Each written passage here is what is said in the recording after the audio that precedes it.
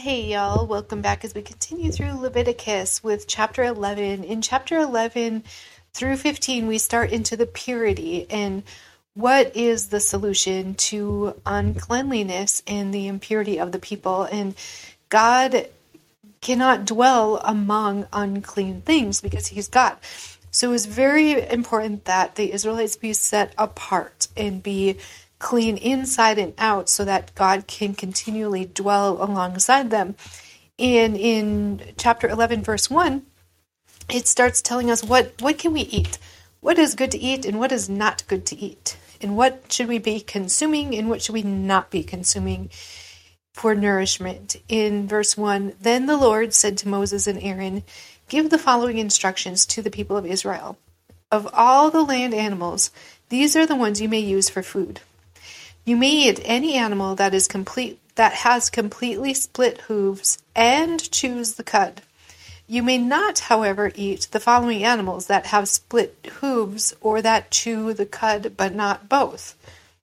The camel chews the cud but does not have split hooves, so it is ceremonially unclean for you.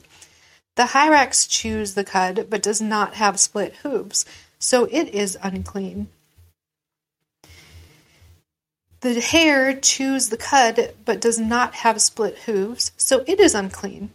The pig has evenly split hooves, but it does not chew the cud, so it is unclean. You may not eat the meat of these animals or even touch their carcasses. They are ceremonially unclean for you. Of all the marine animals, these are the ones you may use for food. You may eat anything from the water if it has both fins and scales, whether taken from salt water or from streams. But you must never eat animals from the sea or rivers that do not have both fins and scales. They are detestable to you. This applies to both the little creatures that live in shallow water and to all creatures that live in deep water.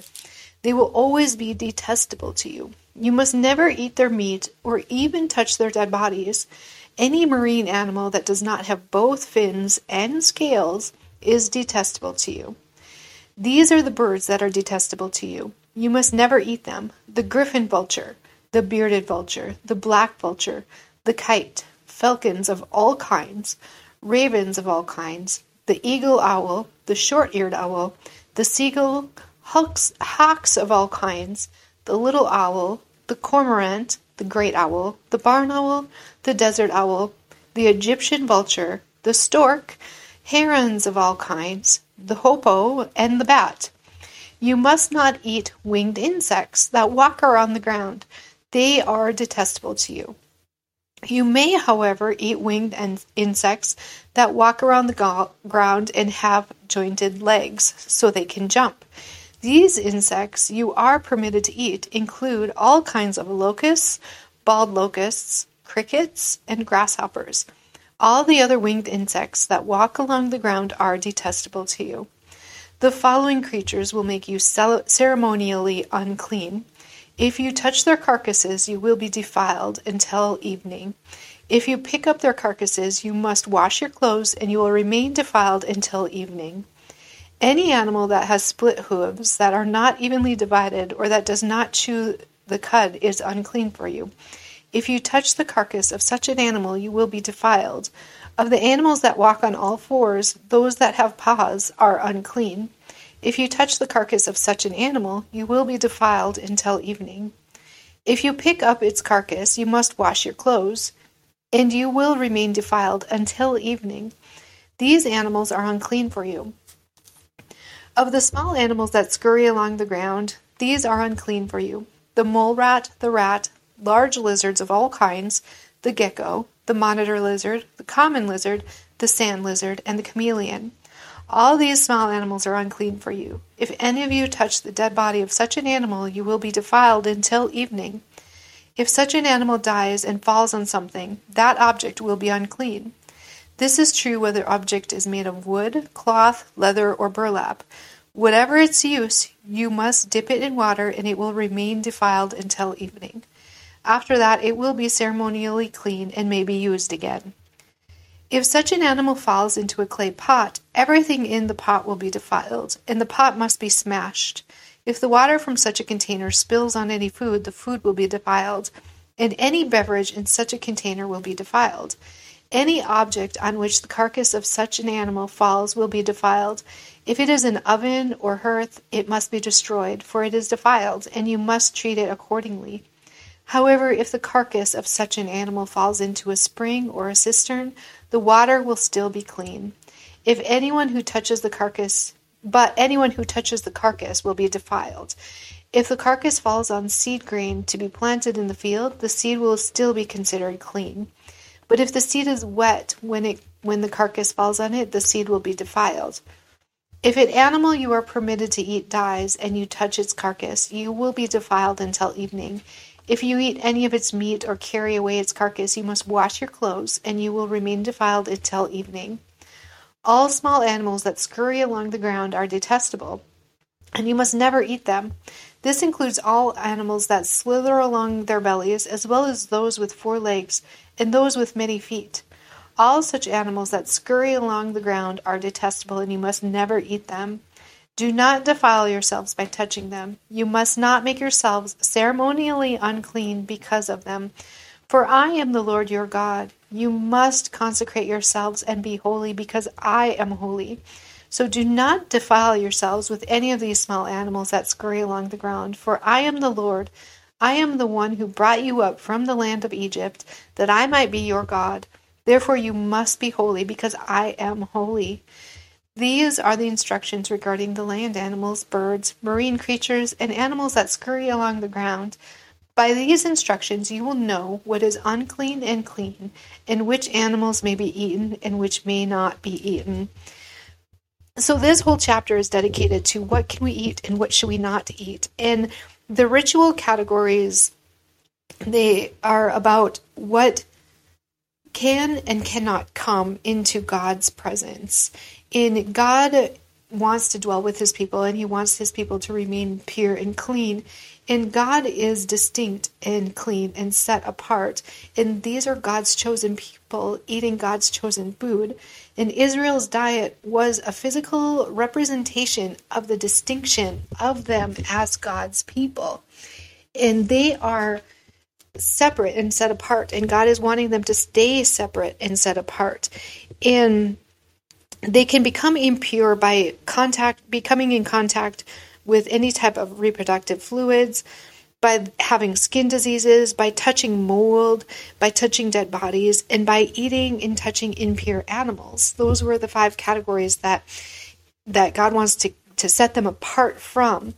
And they need to abstain from animals that other nations eat and raise, and that would also separate them from the people that they're going into. They're going into the land of Canaan, a very sinful nation, and God wants to keep them separate from that sinful nation. He doesn't want them commingling with them and having dinner parties together, and if they get invited over for a big party that bad things might happen, they can say, no, I'm sorry, it's against my religion. So God's trying to protect them and keep them safe. And there's also measures that keep the food safe. They didn't have refrigerators back then. So God didn't want them eating bacteria and things that can make them sick. And when these rules and laws were set out, it was for this time and this place. God overturned these food laws with Jesus, and all the people are now made clean by Jesus' blood. So Jesus makes us all clean, and we no longer have to worry about what we're eating. I mean, as long as it's fresh. Let's not eat bacteria and get sick. That still applies. But the sinful nation that they're about to enter, the land, they're full of idolatry, and they're full of pagan rituals, and God wants to keep them separate in all ways, shape, and form from this country and nation that they're about to enter. And they're heading into this very hostile, sinful territory, and God wants to keep them safe and separate and pure from the people that they're about to enter. And in chapter 12, it continues on with childbirth. In verse 1, the Lord said to Moses, "Give the following instructions to the people of Israel. If a woman becomes pregnant and gives birth to a son, she will be ceremonially unclean for 7 days, just as she is unclean during her menstrual period. On the 8th day, the boy's foreskin must be circumcised. After waiting 33 days, she will be purified from the bleeding of childbirth. During this time of purification, she must not touch anything that is set apart as holy, and she must not enter the sanctuary until her time of purification is over. If a woman gives birth to a daughter, she will be ceremonially unclean for 2 weeks, just as she is unclean during her menstrual period, and after waiting 66 days, she will be purified from the bleeding of childbirth. When the time of purification is completed, for either a son or a daughter, the women must bring a 1-year-old lamb for a burnt offering and a young pigeon or a turtle dove for a purification offering. She must bring her offerings to the priest at the entrance of the tabernacle. The priest will then present them to the Lord to purify her. Then she will be ceremonially clean again after her bleeding at childbirth. These are the instructions for a woman after the birth of a son or a daughter. If a woman cannot afford to bring a lamb, she must bring 2 turtle doves or 2 young pigeons. One will be for the burnt offering and the other for the purification offering. The priest will sacrifice them to purify her, and she will be ceremonially clean. So, childbirth is a natural part of being human, and children are a blessing to God. And the separation, they're separating those who are unclean is not about calling them evil. This is a natural human thing that happens. Childbirth is honored, and the separation is not about judgment, but it's about protection so that they would not defile God's tabernacle and die. He wants to protect his people. And a time is being set apart for the new mother. A time is set apart for her to just chill with this baby. And nowadays we have a lot of vaccines and protection against diseases, but this baby and this child and this mom are set apart to have a time away from everything. And I feel like that's good because immunity doesn't come into babies until around 6 weeks of age. So it gives that baby time to be able to have a chance to be healthy. And it also, again, sets his people apart from the nation that they're about to enter. It keeps them safe. In the society is associated, like the association with mortality is loss of life. And the cultural symbols are to remind Israel that God's holiness affects every part of life. And even in childbirth, God's holiness is reflected. And remembering God's holiness even after giving birth to a child, and making sure God is a part of every aspect of our lives, and they're set apart as holy and pure people before God. And that concludes chapters 11 and 12. So we'll continue on tomorrow. I hope y'all are having a great day.